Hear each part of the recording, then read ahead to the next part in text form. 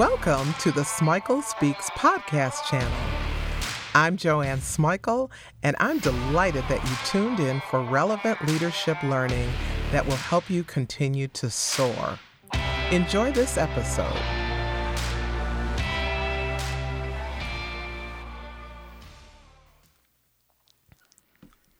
Today on this podcast, Dr. Catherine Neal has returned.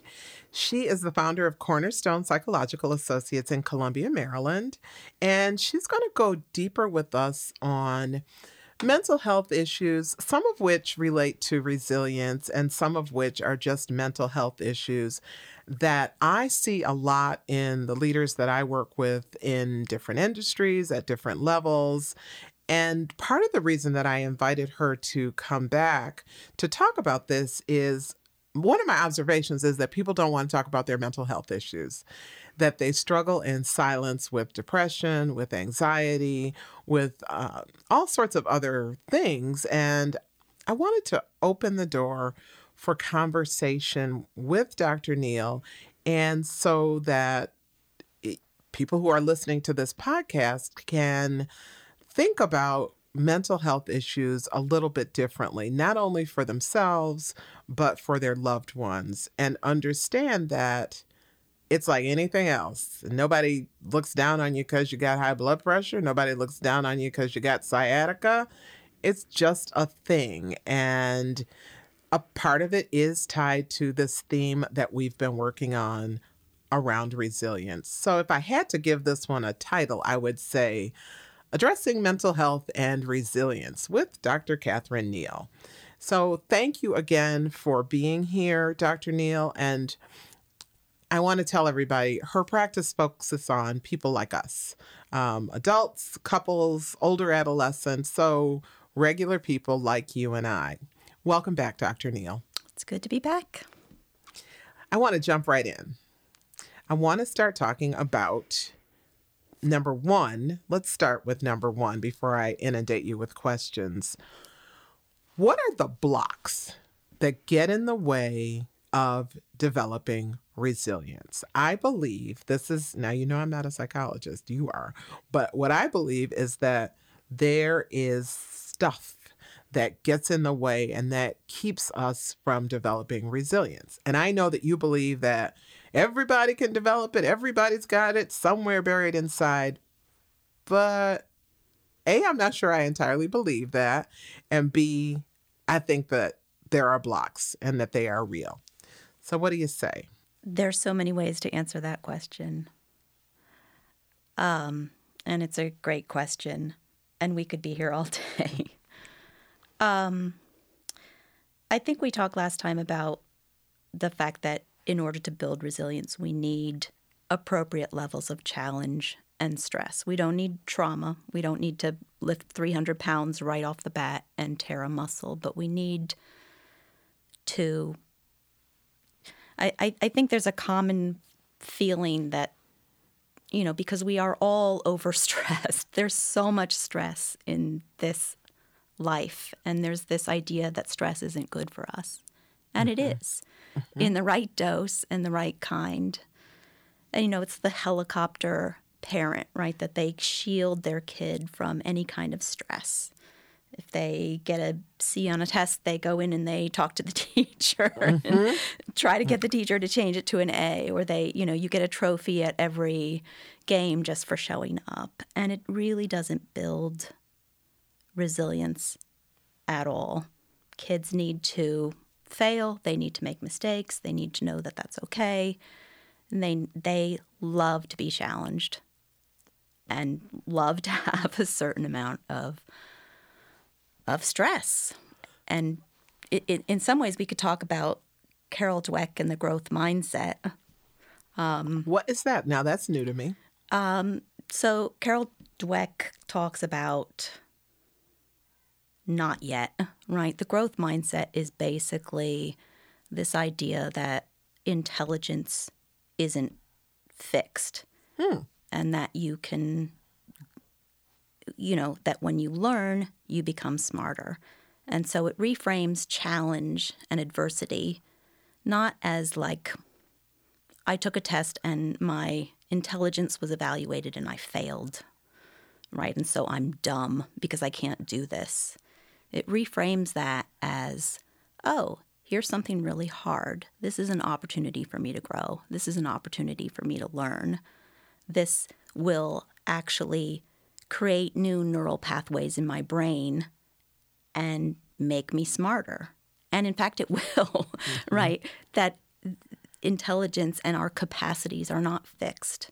And so when we're challenged, and she's done all kinds of research. You give kids difficult math tests, ones that they're not possibly going to be able to solve. And there's a certain subset, a certain group of kids that kind of have this concept of the growth mindset. And they'll sit there and they'll work on these problems and they'll work on these problems. And they don't solve them, but they stay engaged and they stay interested and they see it as an opportunity to learn something and to grow. Other kids who have a fixed mindset will give up. They'll feel dumb. They'll say, I can't do this. They give up very quickly and they get demoralized, right? So it's just an attitude shift, but it's profound. That's interesting. So as I think about people in the workplace, I do see people who, when faced with major challenges, want to change jobs. They want to move to a different division. They want to do everything other than face the challenge. So I think that's very interesting about this whole idea of a growth mindset. So I can understand how not having the growth mindset would be a block to building resilience. I want to go back to what you were saying about the whole helicopter parents and trying to fix things. I'm wondering if having a lot of fixers in your life could be a block to developing resilience. If you've always had someone who fixes things for you, if you are in a relationship where the other person, derives great pleasure from fixing things for you, could that potentially be a block? Absolutely. Yeah. So are there other blocks that keep us from building that resilience muscle? Yeah. Well, I wonder if we could say more about what you just said, because I think it's important, that Sure. idea of sort of having things fixed for you and that helicopter parent. Sure. Because helicopter parenting, I don't want to criticize parents because parents love their kids and they're trying dearly to do what's in the best interest of their kids. But this having things fixed for you, there's an unintended message, right, that you can't do it. And I'm worried about you, right? You're not going to be able to handle this. And it creates a really, can you imagine like going through the world without that sense of agency, right? Without that sense of, ooh, this is hard and I'm going to be okay. But to go through the world like, I might not. Yeah. Like any challenge is a hot potato, right? Like, I got to get rid of this. I got to get rid of this. And then the anxiety goes up. And this is what I see in therapy, like particularly, I was going to say particularly with couples, but with individuals too, is, couples come in and it's usually not about love. It's usually about trust. And it's these betrayals, not the big ones, but the little ones, right? Like when my feelings are hurt, you're not nice to me and you don't take care of me, or you reject me, or, I'm trying to talk to you and you're buried in the paper, you're on your phone. It's those little hurts. And couples who are not doing well don't know how to repair. And when they start to learn how to repair, right? They start to learn how to, wow, I can take care of this other person and we can have this difficult conflict and we can face this challenge together. energy in the room goes up and they want more, right? The people who start to get a little taste of resilience, right? Kids who have this fixed growth mindset and they start to get a little taste of, oh, you mean I can be challenged and I can do something hard and I can sit with that and I can struggle and I can actually not just be okay and live through it, but learn something and come out the other side with this feeling that I've done something. They want more of that. That feels good. And that's when I say, like, resilience is hardwired, right? We want that. We are programmed to do hard stuff, to handle stress, the right amount of stress, and to grow from it and adapt and change. And it feels good, right? Even if it's hard and it kind of sucks when we're going, am I allowed to say that? Sucks Yes, when you we're can say going that. through it, right? It feels good. Not in this, woohoo, I'm having fun. Right. I'm doing math and I'm like running and I don't like running. It still feels good to do something hard. So, what of the people for whom it doesn't feel good? I'm curious about the relationship between not wanting to deal with it and things like anxiety, depression, other mental health issues. My untrained, unprepared for psychology mind says that this lack of resilience is something that can lead to issues. Yeah. What do you think? Yeah. Well, I mean, I would say start small. But, you know, we talked about self-regulation as it being part of resilience, right? That you can't return to homeostasis. You get stressed and you go into hyperarousal or hypoarousal and you can't return from that stress. And so anxiety is a chronic state of hyperarousal, right? People who are anxious, people who have anxiety disorders are easily overwhelmed. They get constantly flooded. Their baseline anxiety is high, and they can't calm down. And, you know, if you go through life without, you know, feeling like you have no agency, you're not resilient, you're not going to be able to handle anything, then the fear is tremendous. And you're in a constant state of fear. I'm not going to be able to handle whatever life throws at me. And, you know, anxiety is fear, and fear is about threat. So it's always about the future. Anxiety is about the future. It's what's going to come at me that I'm not going to be able to handle. And so, you know, that's where I guess we could think about anxiety as a chronic state of not having resilience, not of being, and yeah, and depression is, I mean, these are just, I don't want to oversimplify anxiety and depression, but this is a way that we can think about it. This is an aspect, right? Depression is a chronic state of hypoarousal, right? That when you can't regulate, you're shut down.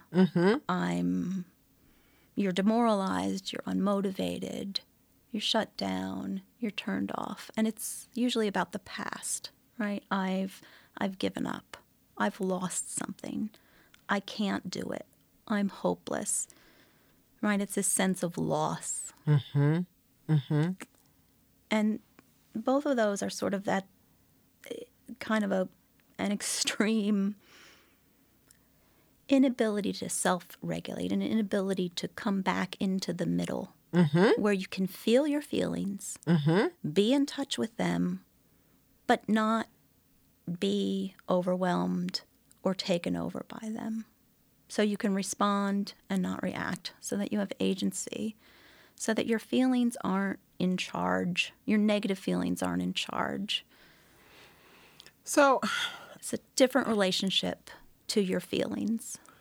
So is it, I guess my question going a little bit deeper is the relationship to your feelings what can either contribute to mental health and well-being or contribute to the mental health Yeah. issues. Yeah. Okay. And these are, we think of mental illness as being sort of maladaptive patterns of thoughts and feelings, behaviors, and a lot of people have trouble, we're told what you think is bad, what you think is wrong, what you feel is bad, what you feel is wrong. And I think part of it is having a different relationship to your thoughts, your feelings, and your behaviors, right? To think of your thoughts or your feelings as things that just come into your mind. They're not who you are, and you're not generally responsible for what you think. It's pretty hard to suppress a negative thought. It's pretty hard to not feel a feeling, right? But to just let a thought or a feeling come into your mind and pass through like a cloud passing through the sky, right? It doesn't have to define who you are. What defines who you are is what you value and how are you going to act? How are you going to choose to act? So if you're angry, well, it's okay. If you get angry at somebody, it doesn't mean that you are a bad person for having the feeling of anger. That's just data. Anger tells us something. It tells us that our rights have been violated or we've been wronged in some way. It calls us to act. This is a big feeling, right? But how we choose to act on that anger, that is what we're responsible for. So we don't get to hit people. We don't get to yell and scream at them. So we don't want to react based on our feelings or our thoughts. We want to respond. Kathy, I'm really interested in the relationship between resilience and mental health. Is there a relationship between good mental health and resilience, and conversely, is there a relationship, say, between anxiety, depression, other mental health issues, and resilience? That's what I'd like to know more about. I'm not sure that you could have mental health and not be resilient. I can't imagine. I'm just thinking through this as you're talking, but as you're asking me this question, but I can't imagine that any definition of mental health would not include the definition of resilience. That's interesting. So you see that one factor, resilience, as a component. Component. Okay, Yeah. of overall good mental health. Okay. Yeah, I'm just thinking of this as I go along, but I would think, yes, that resilience would be a necessary component of mental health. I can't imagine a definition of mental health that wouldn't include resilience. Okay. So the opposite, not having resilience, is Being brittle, okay. being stuck in negative patterns of thinking and feeling and behaving, being perhaps able to function, perhaps not being able to function, but just going through the motions and getting by, not being fully alive. That's interesting. That's very interesting. Not being fully alive. If a person is struggling with some of these things that you just mentioned, being brittle, being inflexible, not being fully alive, what do you suggest? What is the starting point for moving beyond that and moving into the realm of good mental health? Well, I'm a psychologist, so my bias, of course, is come to therapy. Yes. Right. Are there other things? No, there's nothing else. You have to come into therapy. There's got to be something else. You're showing yourself to be a little inflexible here. So come on now, Dr. Neal. All right. In reality, we know everybody's not coming to therapy. Yes. Everybody doesn't want to sit on your couch. So what techniques do you really have for the people who don't want to come see you? Well, there are lots of techniques, and it's sort of hard to break down. It's hard to know where to start. Okay. I think we already talked about self-compassion, Yes. which is a technique, right? I think developing the capacity to respond and not react, right? So there's this idea of a Jell-O wall and there's a great podcast about this, but the Jello wall is the idea basically that if something's coming at you, if there's an incoming missile, an incoming arrow being, launched at you, and it's a criticism or an accusation or something hurtful, you respond and not react immediately, right? The reaction is defensive. It's knee-jerk. But as that's arrows coming in, there's a Jello wall, right? There's a little something, a little buffer that slows it down, right? So you give yourself enough, and this is where self-regulation comes in, right? If you're self-regulated, you can have a little bit of a buffer. So when that arrow's coming in, you can say to yourself, is this true? And is this about me? Because sometimes it's not about me. Sometimes it's not about me. Sometimes it's about them. Sometimes it's off base. Sometimes it's somebody else's perception. Sometimes it's a projection onto you that doesn't really belong to you. If it's not about you, then fine. You don't have to take it.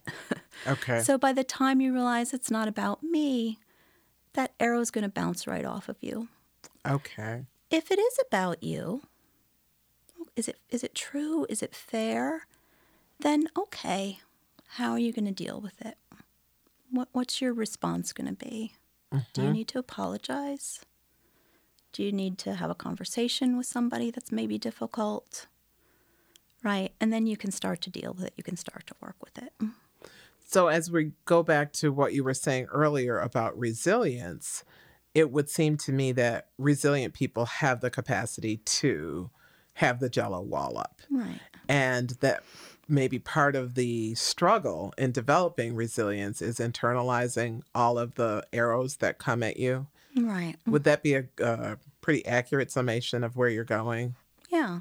Are there other techniques that you think help people in developing resilience? Are there other strategies? So I want to talk a little bit about dopamine, right, which is sort of a reward system in the brain, right? There are a couple of different reward circuits, right? There's the serotonin, oxytocin reward circuit, which is about warm and fuzzy feelings, right? Chocolate cake, sex, right? A good night's sleep, your dog greeting you at the end of the day, right? These are the kind of feel-good neurotransmitters that give us rewards when something good is happening. The other is dopamine, which is a little bit misunderstood. It's the reward neurotransmitter. When we do something good and we've achieved something, when we win the race. But it's not just something that's that we get a little burst of when we achieve something. It's something that's kind of dispensed in very small doses along the way. And it's dispensed when there's friction. It's dispensed when there's tension toward the goal. So if I want to write a paper, it's not just when I turn the paper in and feel really good about it that I get a dopamine hit. It's when I make an outline, and it's when I write a paragraph and I'm like, yeah, that's what I want to say, right? And it's when I know that the paper's coming along, right? And so if we understand this about ourselves, we can really harness it, right? So stress produces adrenaline or noradrenaline, norepinephrine, and that helps us respond to stress, right? It energizes us, but it's a tense feeling. Dopamine smooths it out. So if you can break things down and reward yourself along the way and say to yourself, I'm working on it, I'm on the right track, you can really harness millions of years of evolution, right? You can say, I want to run a marathon. People get overwhelmed and they just give up. But if you say to yourself, I'm going to just walk around the block today and get off the couch. And then you come back after you've done that and you say, wow, I did it. Mm-hmm. Haven't run a marathon yet, but okay, I did it, right? And you don't, that doesn't really warrant great fanfare and breaking open a bottle of champagne, but you're just telling okay, maybe it does. I don't know. It would at my house. Right. Yeah. Talk about the COVID-10 that I put on here, right? But it's, if you know that about how your brain chemistry works, you can really harness that. Okay. But part of it is the paying attention to it, saying that, and you can practice by saying that aloud to yourself. I'm on the right track. And then the next day, you're going to walk 3 blocks. Mm-hmm. And then you say to yourself, okay, I'm in the right direction. Okay. It's interesting. One of the things that I have noted is that you come back to self-talk and to this whole notion of self-compassion a lot, as ways of building resilience and now as ways of moving beyond these blocks that get in the way. What do you say to the person who says, I don't have it in me? I'm exhausted from the trauma of my life and I don't have it in me. What do you say to that? What do you have in you? Where do you want to start? Mm-hmm. What do you remember about a time in your life when you had it in you? Mm-hmm. Can you feel what that felt like? Can you remember that? If you can get people to remember a positive emotion, you can get them to relive the positive emotion. Right? And you can get people to notice where it is in the body. Mm-hmm. People say, well, I remember a time when I felt proud of myself because I used to do whatever it might have been. And that felt good. I remember that.